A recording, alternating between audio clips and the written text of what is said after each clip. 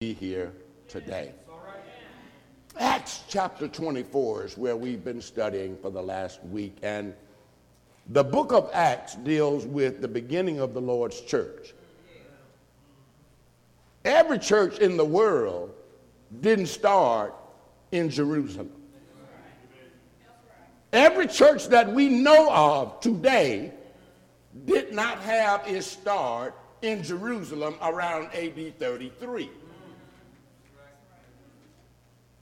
Some churches started in Rome, some in other parts of the United States, some in other foreign lands, but the church that Jesus built, and I don't say that shamefacedly. Some folk, when they talk about the Lord's church, act like they're apologizing to folk. I'm not apologizing to anybody this morning because the Lord saw fit to build a church. What I am scared about is that many who have come after him have developed this attitude that it really doesn't make any difference what church you're in, just as long as you headed toward heaven. That's a misnomer. You can't be in any church headed toward heaven. Every church is not headed toward heaven. Jesus said in Matthew 16:28, upon the truth that Peter had confessed that he indeed was Jesus, the Son of God. Jesus said to him, Peter, flesh and blood didn't reveal this unto you, but my Father who is in heaven, and I say unto you, upon the truth that you have just confessed, this rock of truth, I'm going to build my church, and the gates of hell shall not prevail against it. That's the only time in Scripture we find anybody declaring that they're going to build a church. And I understand it, because after we read what Paul said to the elders of the church at Ephesus in Acts chapter 20, what he told them was that Jesus has purchased the church with his own blood. Men don't do that. We think that a bank loan builds churches. A bank loan builds buildings where church folk meet. This is not the church. We are the church. And I'm still baffled by this world in terms of its religious stance. They maintain that all of us can read the Bible and we can come out with our different attitudes and everybody's good as long as their heart is in the right place. Many times they pat down here. This heart down here is a blood pump. It doesn't do any more than that. And when it starts pumping, you through. When the Bible talks about the heart, it's talking about this one. What the center of our reasoning. This is where we make decisions. This heart feels the decisions that you make up here. But no decision is made by this heart. Thank God he made a body for us that is so unique. You know, when you get mad and you about ready to fight, your mind sends the message to your heart to start pumping blood faster because you're getting into flight mode. You don't even have to ask your heart to pump faster. It does it automatically. That's the way God made us. And then when you settle down, it settles down. And then there are times when you look across the room and see somebody who catches your eye and your heart starts palpitating. That's this heart working on this heart, not the reverse. And the same thing is true when it comes to religious things. How is it that we can all read the same driver's manual and come out with the same information, but we can't read the Bible and come out with the same information? That baffles me. Everybody who drives knows that red means stop and yellow means caution and green means go. And everybody understands when they have finished that manual, there is no statement at the end of it saying, if you take issue with these rules, please contact us. They don't care nothing about what you think. If you're going to drive in Alabama, you got to follow these rules. And if we catch you breaking them, you got a ticket coming. Well, why is it so difficult for us to sit down and read the Word of God together? And then you come up with an attitude, and I come up with an attitude. I come up with a way of doing it. So we have left this and gotten in our own heads. And you know, I've learned that sometimes getting in my own head is the worst place in the world to be. Some of us need to get out of our own heads because we stand in our own way and we bring havoc on ourselves. Now, I didn't come to talk to you about that today. I came to say something entirely different, but that's a part of what I needed to say so that you can understand the rest of the lesson. I really came to talk to you today about Felix. Felix was the governor in Acts chapter 24 to whom Paul gave a defense. And the folk had lied on Paul because they didn't like the truth that he was telling. And you know, when you tell the truth, sometimes you take your life in your hand. It depends on who's hearing the truth that you're telling and whether or not it convicts them. The Bible tells us in the 24th chapter of Acts and verses 24 and 25, our text this morning, that after some days when Felix came with his wife Drusilla, see, he had told them, look, put Paul in jail. We're not going to try him until his accusers are here.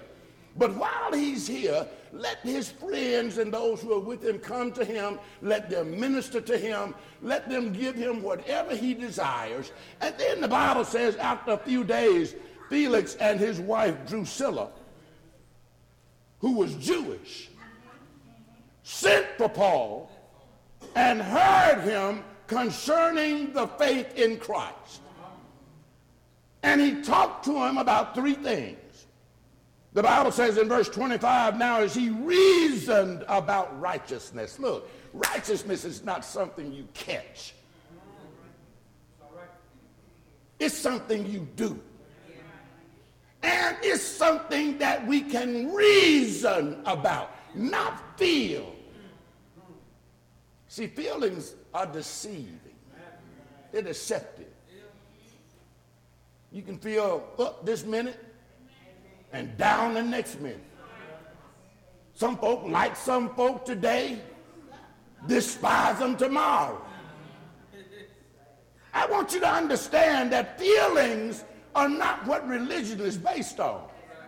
It's based on our ability to sit down and read God's word and reason together based on what's there. So when Paul reasoned with Felix and his wife Drusilla about righteousness and self-control and the judgment to come, the Bible says Felix was afraid and he trembled.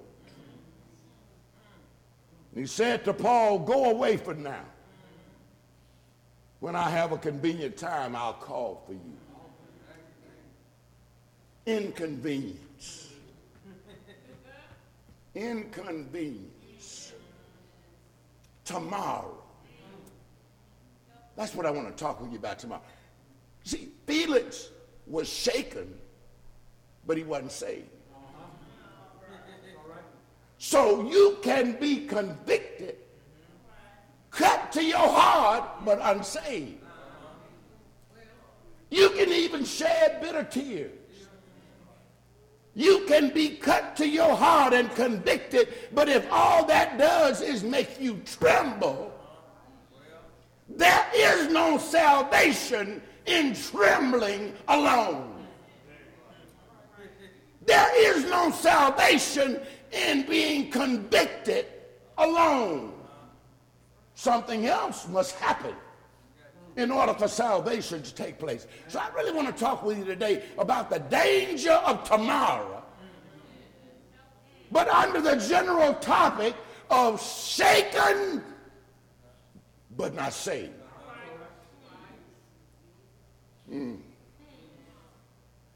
Over 20 years ago, the Winans brothers, you familiar with the Winans? BB and CC and the whole family. Well, over some 20 years ago, those brothers sang a song called Tomorrow. I don't know if any of you have ever heard it, but you may want to go out on YouTube and listen to it. A beautiful, beautiful song. But I want to share with you the words this morning as we talk about the danger of tomorrow. These are those words. Jesus said, "Here I stand. Won't you please let me in?" And you said, "I will." Tomorrow. Jesus said, "I am he who supplies all your needs." And you said, "I know." But tomorrow. The chorus goes like this. Tomorrow I'll give my life tomorrow. I thought about today, but it's so much easier to say tomorrow. Who promised you tomorrow? Better choose the Lord today, for tomorrow may well be today. And then verse 2, Jesus said, "Here I stand. Won't you please take my hand?" And you said, "I will." Tomorrow. Jesus said, "I am he who supplies all your needs." And you said, "I know." But tomorrow. And who said that tomorrow would ever come for you? Still, you laugh and play and continue on to say tomorrow. Forget about tomorrow. Won't you give your life today? Tomorrow I'll give my life. Tomorrow, they say. I thought about today, but it's so much easier to say tomorrow. Well, who promised you tomorrow? Better choose the Lord today, for tomorrow very well might be too late. Your tomorrow may be today. I want you to bear with me just a moment. I want to share some things with you about tomorrow, see, because I have to go out and read about stuff that I'm going to talk about. And I ran across this. How many times have you said to yourself, "I didn't get it done today. I'll do it tomorrow"? I would dare wager that most of us, if not all of us, have said that at one time or another regarding something. I find myself doing it. But why is it such a big deal? Here's why. Because when we put off what we could do today, in essence, what we're doing is making excuses, number one. We're creating stress, number two. And we're living a life less than we're capable of and designed to live. That's the danger of tomorrow. Probably one of the most dangerous words in the English language is tomorrow. The past is gone, folks, and nothing we think or do or say can bring it back. All you and I can do is realize that the life we have today is a result of decisions we made yesterday. More importantly, You need to know that your past doesn't have anything to do with your future. If you don't like your current circumstances and want to make tomorrow better, all you have to do is make different choices today. If you're concerned about tomorrow, make different choices today. If you really want to make something happen in your life where tomorrow is concerned, all you have to do is make different choices today. So putting anything off until tomorrow is a bad habit that you and I and all of us need to avoid at all costs. Graveyards are filled with unrealized dreams because of this, tomorrow. Understand from the very fiber of your being that today is all you have. This is it right now. You can't count on Monday through Friday. Today, right now, is all you have. Know that every action you take is either moving you toward the life you're meant to live or away from it. There is no such thing as coasting or treading water. You're always in motion. Either you're running your life or you're allowing your circumstances to run it for you.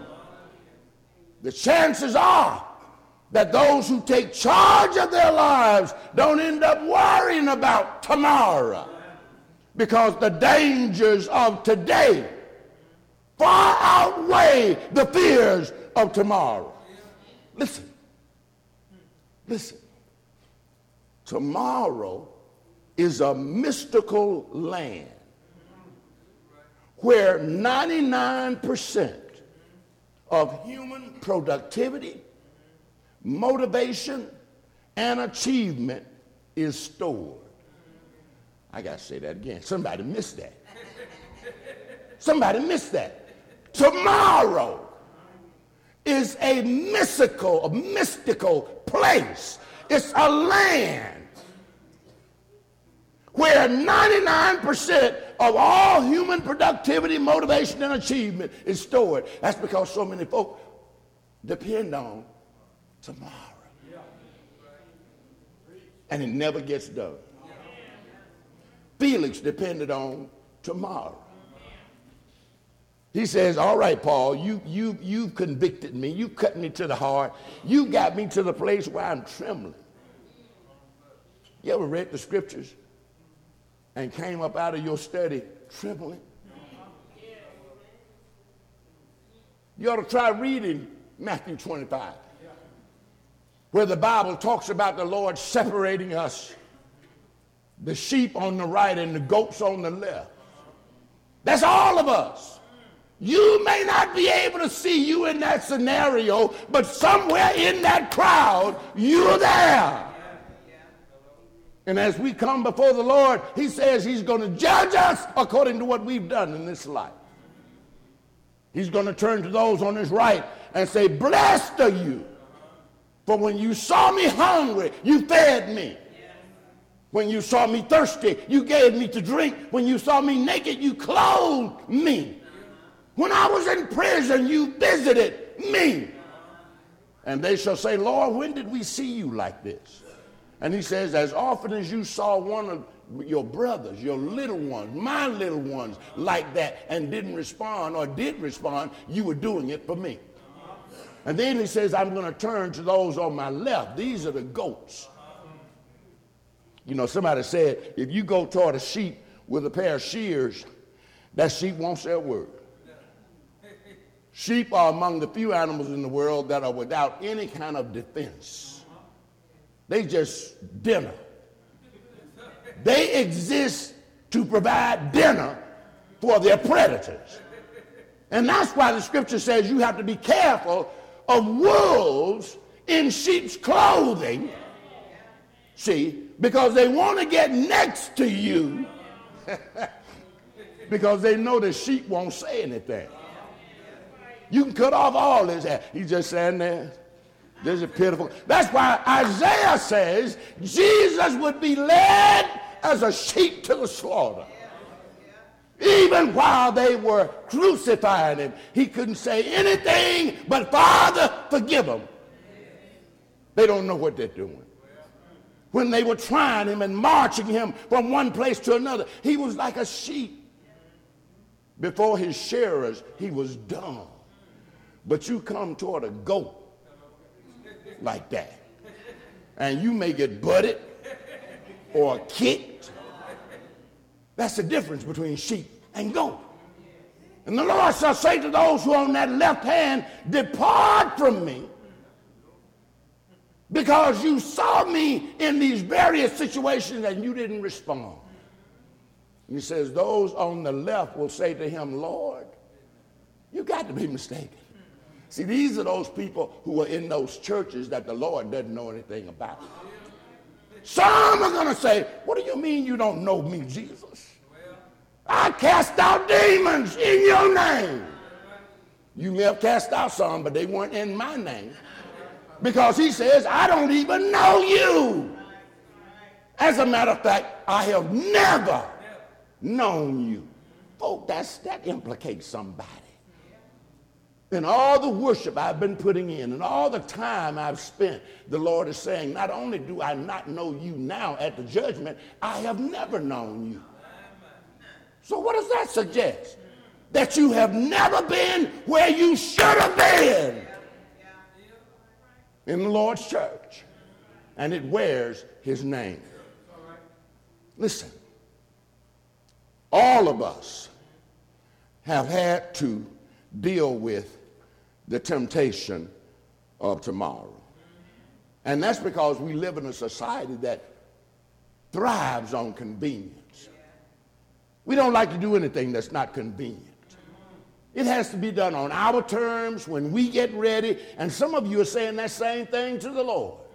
Lord, I'd come to church more often if it was 2 o'clock in the afternoon.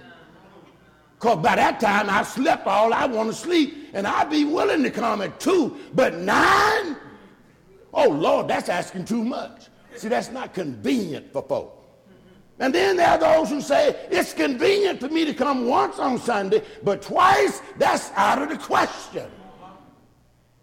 And then there are others who say, it's convenient for me to deal with those I like, but to ask me to deal with folk who get on my last nerve is asking too much. That's inconvenient for me. Yes, sir. In essence, that's what Felix was saying to Paul. I understand what you're saying, Paul, but today is not the day. I want you to come back at a more convenient season for me. Now, why he said that, we don't know. Some conjecture that it may have been because he had his young tenderoni with him. Drusilla was her name. See, Drusilla was like 19. And the Bible says he and his wife Drusilla. Now, if you imagine this, he's the governor, and he's standing there, and Paul is laying the word on him, and then it convicts him. And right there before his wife, he starts to tremble. You don't see governors tremble too much. They in authority. They make other folk tremble. But she was sitting there looking at him, being convicted by the word, and he starts trembling. That'll make some men shame in front of their women. You know how that is. They say, don't let them see you sweat. Don't ever let them see you sweat. Make sure you have everything in order. Well, this is a point at which Felix lost control of himself because the word was so powerfully speaking to him. So he says to Paul, rather than give up in front of my wife, we'll come back to hear you at another time. That may be part of the reason. But we know that from verse number 26 that he wanted some money from Paul. The love of money is the root of all evil. The scriptures tell us in 2 Corinthians 6:2, the scripture says, I have heard thee in a time accepted. This is the Lord speaking to us. And in the day of salvation have I succored thee. I have protected you. Behold, now is the accepted time. Behold, now is the day of salvation. When? Right now. Because this is all the time we have. I know you don't want to believe that because you think the fact that you have stuff planned Tuesday, that God is going to allow you to see Tuesday. But folk, a lot of folk who had things planned for tonight won't see them. It's just been a week since Kobe and his family and the others were headed to a game that he was supposed to coach. And this time last week, the Lord called him home. You can't bank on tomorrow. You just can't. I don't care how good you feel. Kobe must have been feeling good too. He was trying to make the trip, but the Lord decided. You've coached your last game already. And he may have decided about us. You've coached your last game already. You worked your last shift. You've attended your last Bible study. You've attended your last worship. You've done good here for the last time. Because somewhere down the line, folks, it will be our last time. So many of us, even as we sit here today, are victims of tomorrow. They're the ones who are always saying, tomorrow I'll pray. Tomorrow I'll fast. Tomorrow I'll find a talent to devote to God. Tomorrow I'll allow God to use my life in the way that he wants. I want to do it, and I'm going to do it. Tomorrow. Tomorrow, when I'm older and more mature, I'll find time for God. Oh, some of you sitting there right now saying, ooh, I hear that, but I'm going to take care of it tomorrow. Tomorrow. I'm waiting on my Social Security check. I want to get that in the bank. And then I can forget about some of that other stuff I've been worrying about, and I can give the Lord what he's due. Some believe that they're going to make a change when they have a new set of circumstances. Are you waiting on your circumstances to change before you decide to be faithful? You waiting on your child who's a toddler now to grow up and go off to school? I've heard people say that. Well, you know, I'm raising my baby now. When I put him or her in first grade and they're at school, then I'll have time to serve the Lord. That's tomorrow. That's tomorrow. I want you to understand, folks, that some of the saddest things that we read about in the scriptures have to do with people putting stuff off until tomorrow. Let me remind you of this. You remember the 5 foolish virgins in Matthew 25, 1 through 13? They knew the bridegroom was coming, but they didn't know when he was coming. So they brought their lamps, but they didn't bring any oil for their lamps. They came wanting oil from somebody else. And those who had oil said, no, we're not giving you any of ours. You have to bring your own oil. So they were depending on tomorrow. The guests who refused the feast because of worldly commitments in Luke 14, 23 and following. These were people who were banking on tomorrow. Among the saddest statements made after hearing the gospel message are these. You remember King Agrippa in Acts 26, 28, when after Paul had preached the word to him, he said, almost. That has to be one of the other saddest words in the world. Almost. You don't get the veracity of almost until you get to the bank at 3:01. I mean, and you need to go inside. You don't get the full veracity of almost until you get somewhere 30 seconds too late. He said, almost thou persuadest me to be a Christian. Almost won't get it. He's waiting for what? Tomorrow. Tomorrow. Listen to this one. Felix, Acts 24. Go thy way for right now. When I have a convenient season, I'm going to call on you again. Lord have mercy. The only thing Felix did was tremble.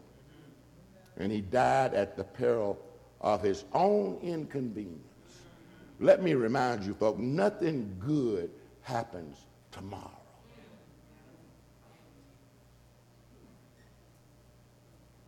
Have you ever been on fire to do something for God, but you're going to wait until tomorrow till you get your clothes out the cleaners?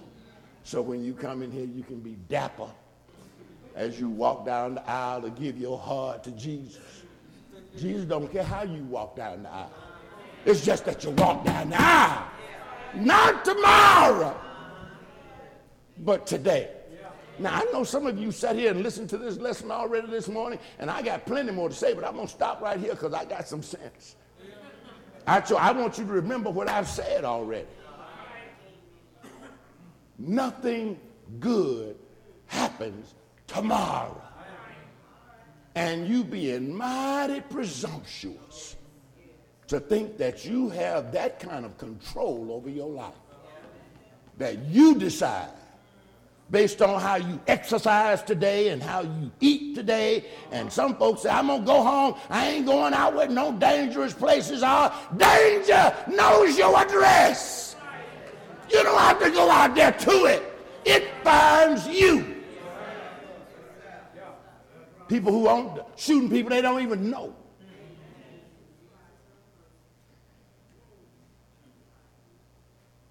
Nothing good happens tomorrow. It all happens right now. I'm going to give you the opportunity to do what you know you need to do, that you've been putting off how long? Waiting for tomorrow. Every tomorrow becomes today. You've heard this word. I'd ask that you believe it and repent, confess, give God your best today, because tomorrow is truly not promised. And if you're not a member of the body of Christ, you need to start a class about how you get into the body of Christ so that your running will not be in vain. Let me give you just one final thought, because I think when you help people to see things that they are familiar with, it's easier for them to see things they may have difficulty accepting. And I know when people hear that the Lord built one church and that's what he's coming back to get, a lot of folk get in their feelings about that. They feel some kind of way about that. You know what I'm saying? I can understand that. But there are a lot of things I feel some kind of way about, but I can't do nothing about them. Can't do a thing about it. Got to learn to live with it. Look, folks, if a guy goes out there in the middle of this street this afternoon after church and runs 100 meters in 9 seconds flat, he has just broken all kinds of records. As a matter of fact, he'd be the only one in the world to do that, to have done that. But do you know that that doesn't count for jack? Because he was not in a meet. If you're not in a track meet, well, folk are there to see that happen, and they're timing you, and it doesn't count. Can you understand that?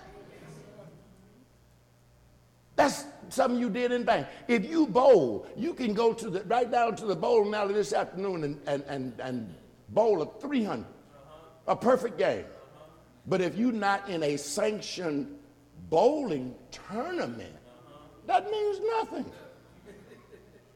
Nothing. Well, what am I saying that for, brother? Because if you do all the good work in the world in the wrong place,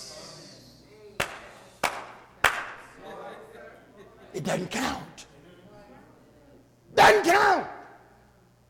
If I pay you to cut my lawn and you cut mistakenly the person who lives next door to me, do I owe you? No matter how good your intentions were, no matter how pretty the landscaping looks, you're going to have to get paid from the yards you cut. Why is it difficult for us to understand that when it comes to religious things? You can be doing a lot of good work in the wrong vineyard. The scriptures say, every plant that my heavenly Father hath not planted shall be rooted up. That's talking about churches. He ain't plant all these. How can he plant all these churches and folk believe in the opposite of each other? God is not a God of division. He's a God of unity. So we all are supposed to believe the same thing. There was one ark. If you didn't like the way it was built, don't get on.